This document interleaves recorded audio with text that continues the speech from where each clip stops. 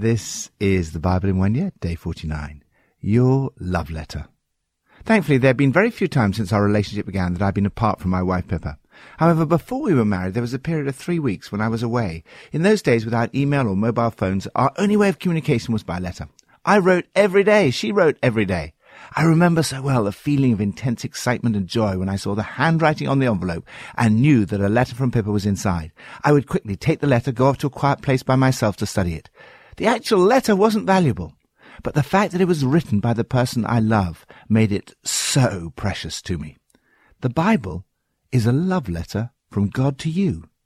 What makes the Bible so exciting is not the book itself, but the fact that through it we encounter the person we love. The whole Bible is about Jesus. The New Testament's obviously about Jesus. However, Jesus said the scriptures that he had in his lifetime, that's the Old Testament, these are the very scriptures that testify about me. Psalm 22. I will declare your name to my people. In the assembly I will praise you. You who fear the Lord, praise him. All you descendants of Jacob, honor him. Revere him, all you descendants of Israel. For he has not despised or scorned the suffering of the afflicted one. He has not hidden his face from him, but has listened to his cry for help. From you comes the theme of my praise in the great assembly. Before those who fear you, I will fulfill my vows. The poor will eat and be satisfied.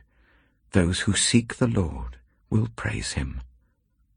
May your hearts live forever. All the ends of the earth will remember and turn to the Lord, and all the families of the nations will bow down before him, for dominion belongs to the Lord, and he rules over the nations. All the rich of the earth will feast and worship. All who go down to the dust will kneel before him, those who cannot keep themselves alive. Posterity will serve him. Future generations will be told about the Lord. They will proclaim his righteousness, declaring to a people yet unborn, he has done it. Proclaim the victory of Jesus. This psalm, which starts off with despair and suffering, describing prophetically the death of Jesus, ends with a great cry of victory. He has done it. God has not despised or scorned the suffering of the afflicted one. He has not hidden his face from him, but has listened to his cry for help. This victory will lead to people all over the world turning to the Lord. All the nations will bow down before him. This victory will be proclaimed. They shall come and shall declare his righteousness to a people yet to be born, that he has done it, that it is finished. Not only does the resurrection of Jesus bring great victory, it also brings about familial intimacy. The word translated my people is an intimate one, referring to close companions, and it's usually translated as brother or relative. In the New Testament, the writer to the Hebrews specifically relates this to our relationship with Jesus. Jesus declares to us, his people, that he is in our midst and sees us as his brothers and sisters, part of his family. Lord, thank you so much that you have listened to my cry for help. Today, again, I cry for help. New Testament, Mark 3 and 4. Then Jesus' mother and brothers arrived. Standing outside, they sent someone in to call him. A crowd was sitting round him, and they told him, "Your mother and brothers are outside looking for you." "Who are my mother and my brothers?" he asked. Then he looked at those seated in a circle around him and said, "Here are my mother and my brothers. Whoever does God's will is my brother and sister and mother." Mark chapter 4. Again Jesus began to teach by the lake.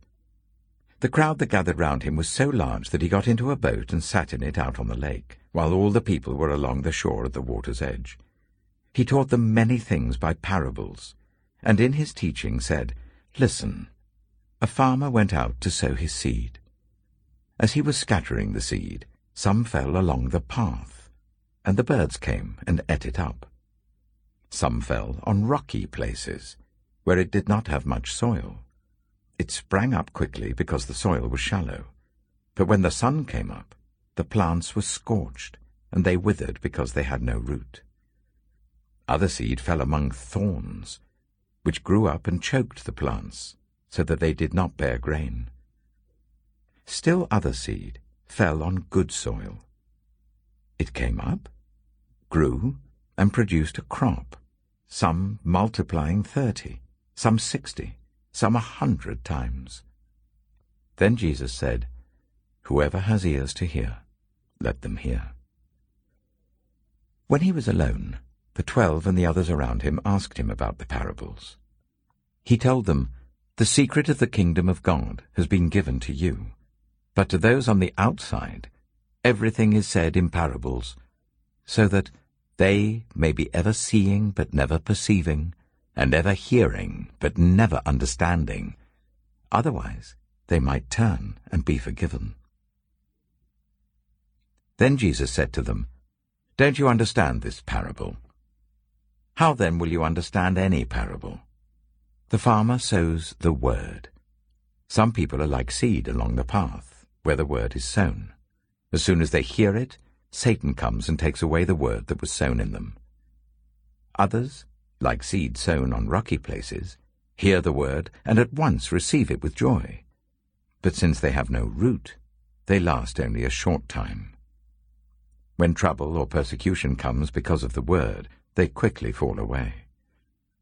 Still others, like seed sown among thorns, hear the word, but the worries of this life, the deceitfulness of wealth, and the desires for other things come in and choke the word, making it unfruitful. Others, like seed sown on good soil, hear the word, accept it, and produce a crop, some 30, some 60, some 100 times what was sown." He said to them, "Do you bring in a lamp to put it under a bowl or a bed? Instead, don't you put it on its stand? For whatever is hidden is meant to be disclosed, and whatever is concealed is meant to be brought out into the open. If anyone has ears to hear, let them hear. Consider carefully what you hear," he continued. "With the measure you use, it will be measured to you, and even more. Whoever has will be given more. Whoever does not have, even what they have will be taken from them." He also said, "This is what the kingdom of God is like. A man scatters seed on the ground. Night and day, whether he sleeps or gets up, the seed sprouts and grows, though he does not know how. All by itself the soil produces corn, first the stalk, then the ear, then the full grain in the ear. As soon as the corn is ripe, he puts the sickle to it, because the harvest has come." Embrace the words of Jesus. Jesus sees you as part of his close family. He wants all of us to have the closest possible intimate relationship with him, like a brother or sister or mother. In this passage, we see that this relationship is nurtured through the Word of God, both by hearing the Word and by putting it into practice. Whoever does God's will is my brother and sister and mother. Jesus speaks about the power of his own words, which are the words of God. Much of his teaching comes to us in stories. Everybody enjoys a good story. The meaning of a parable is contained within the story. People go to sleep during abstract preaching, but wake up for a good story. A story has the power to get through to us before our defenses come up.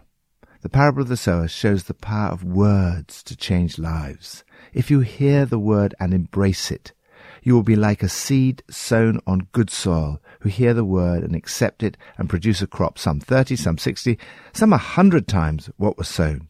You will produce a harvest beyond your wildest dreams. We see again and again on Alpha the extraordinary power of the words of Jesus to totally transform lives and make them fruitful. There is a multiplication as people bring their friends to hear the words of Jesus. If the words of Jesus do not have any effect, then the fault lies with the hearer. At times, my life is so shallow that his words do not take root. At other times, problems in my life or opposition, trouble or persecution take me away from a close relationship with Jesus. At other times still, the worries of this life, the deceitfulness of wealth, and the desires for other things come in and choke the word, making it unfruitful. There's great power in vulnerability. Jesus says, "For whatever is hidden is meant to be disclosed, and whatever is concealed is meant to be brought out into the open." We're not meant to keep things hidden or concealed in our lives. It's far healthier to bring them out into the open. We may impress people by our strengths, but we connect with them through our vulnerabilities. Jesus goes on to stress over and over again the importance of words and of hearing his words. Be careful what you're hearing. The measure of thought and study you give to the truth you hear will be the measure of virtue and knowledge that comes back to you, and more besides will be given to you who hear. The more time you invest in studying and applying God's word to your life, the greater benefit you will experience. Make this a high priority. Give time to embracing the words of Jesus, and you will not regret it. The parable of the growing seed shows that once the words of Jesus have been planted in your life, you can expect to bear fruit. You reap later. You may need to be patient while you wait for the harvest, but you can be sure that if you keep on sowing the seed, you will reap far, far more than what you have sown. The harvest will come. Lord, help me not only to hear your words, but also to speak them to others and see the extraordinary power of the Word of God to transform my life and those around me. Old Testament, Exodus 23 and 24. Do not spread false reports.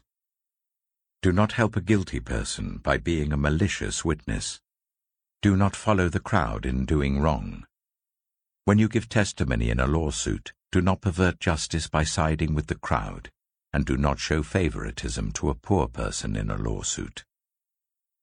If you come across your enemy's ox or donkey wandering off, be sure to return it. If you see the donkey of someone who hates you, fallen down under its load, do not leave it there. Be sure you help them with it. Do not deny justice to your poor people in their lawsuits. Have nothing to do with a false charge, and do not put an innocent or honest person to death, for I will not acquit the guilty. Do not accept a bribe, for a bribe blinds those who see and twists the words of the innocent. Do not oppress a foreigner. You yourselves know how it feels to be foreigners, because you were foreigners in Egypt. For 6 years you are to sow your fields and harvest the crops, but during the 7th year let the land lie unplowed and unused. Then the poor among your people may get food from it, and the wild animals may eat what is left. Do the same with your vineyard and your olive grove. 6 days do your work, but on the 7th day do not work, so that your ox and your donkey may rest, and so that the slave born in your household and the foreigner living among you may be refreshed. Be careful to do everything I have said to you. Do not invoke the names of other gods. Do not let them be heard on your lips. 3 times a year you are to celebrate a festival to me. Celebrate the festival of unleavened bread. For 7 days eat bread made without yeast as I commanded you. Do this at the appointed time in the month of Aviv, for in that month you came out of Egypt. No one is to appear before me empty-handed. Celebrate the festival of harvest with the first fruits of the crops you sow in your field. Celebrate the festival of ingathering at the end of the year, when you gather in your crops from the field. 3 times a year all the men are to appear before the sovereign Lord. Do not offer the blood of a sacrifice to me, along with anything containing yeast. The fat of my festival offerings must not be kept until morning. bring the best of the firstfruits of your soil to the house of the Lord your God. Do not cook a young goat in its mother's milk. See, I am sending an angel ahead of you to guard you along the way, and to bring you to the place I have prepared. Pay attention to him and listen to what he says. Do not rebel against him. He will not forgive your rebellion, since my name is in him. If you listen carefully to what he says and do all that I say, I will be an enemy to your enemies and will oppose those who oppose you. My angel will go ahead of you and bring you into the land of the Amorites, Hittites, Perizzites, Canaanites, Hivites, and Jebusites, and I will wipe them out. Do not bow down before their gods, or worship them, or follow their practices. You must demolish them and break their sacred stones to pieces. Worship the Lord your God, and his blessing will be on your food and water. I will take away disease from among you, and none will miscarry or be barren in your land. I will give you a full lifespan. I will send my terror ahead of you, and throw into confusion every nation you encounter. I will make all your enemies turn their backs and run.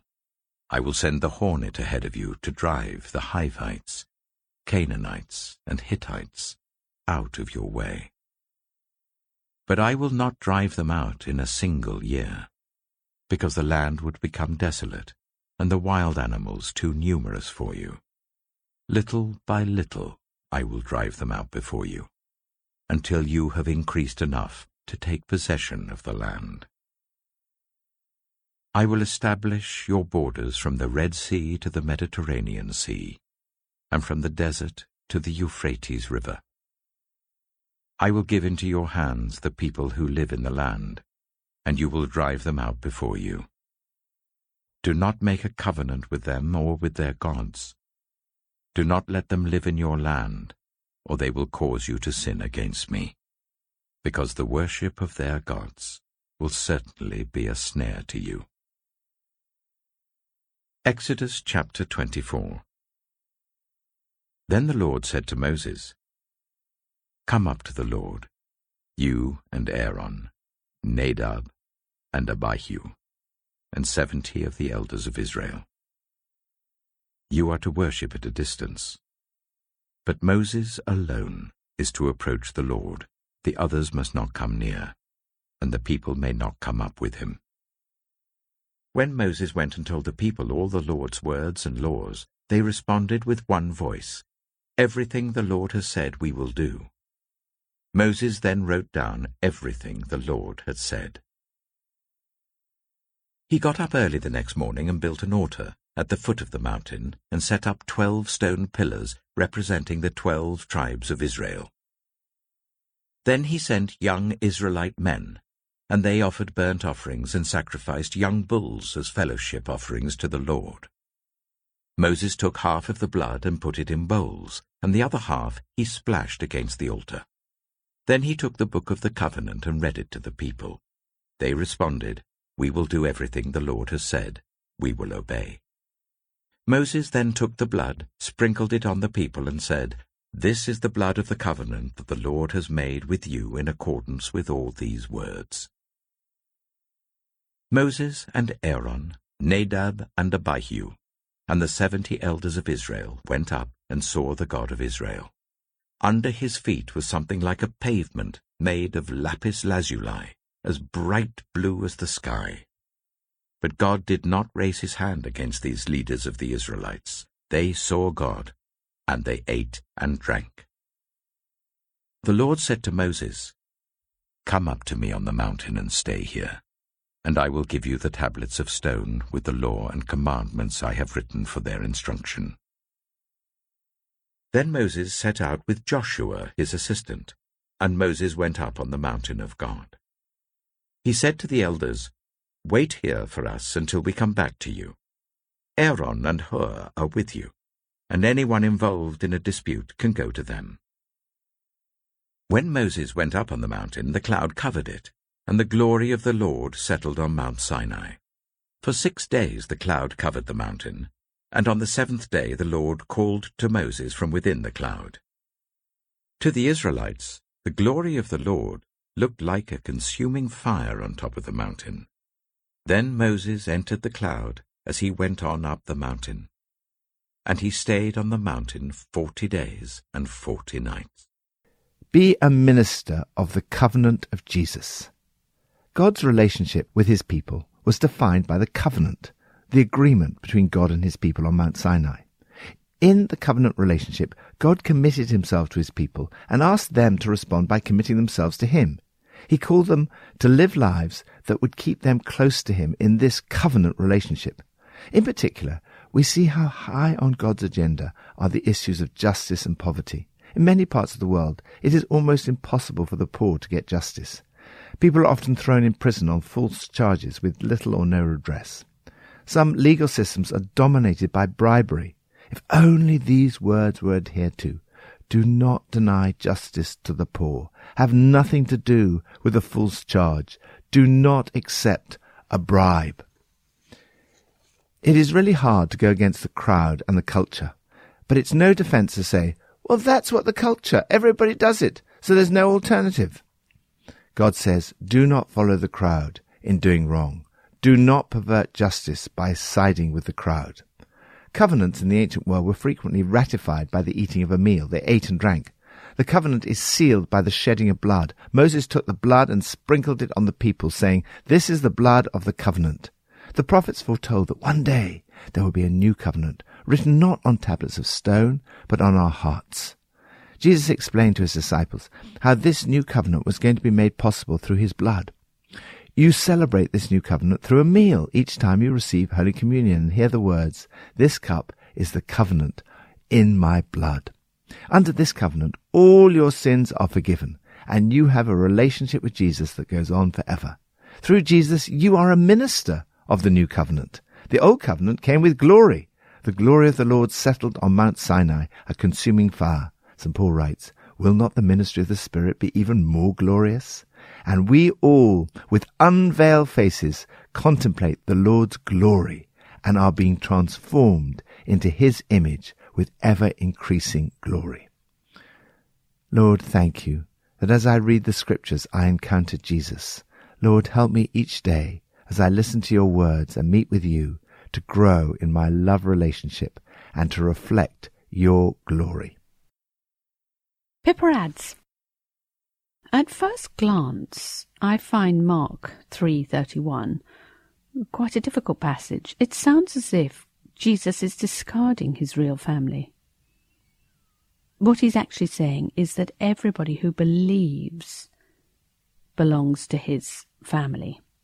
And his mother and brothers believed in him and were followers to the end.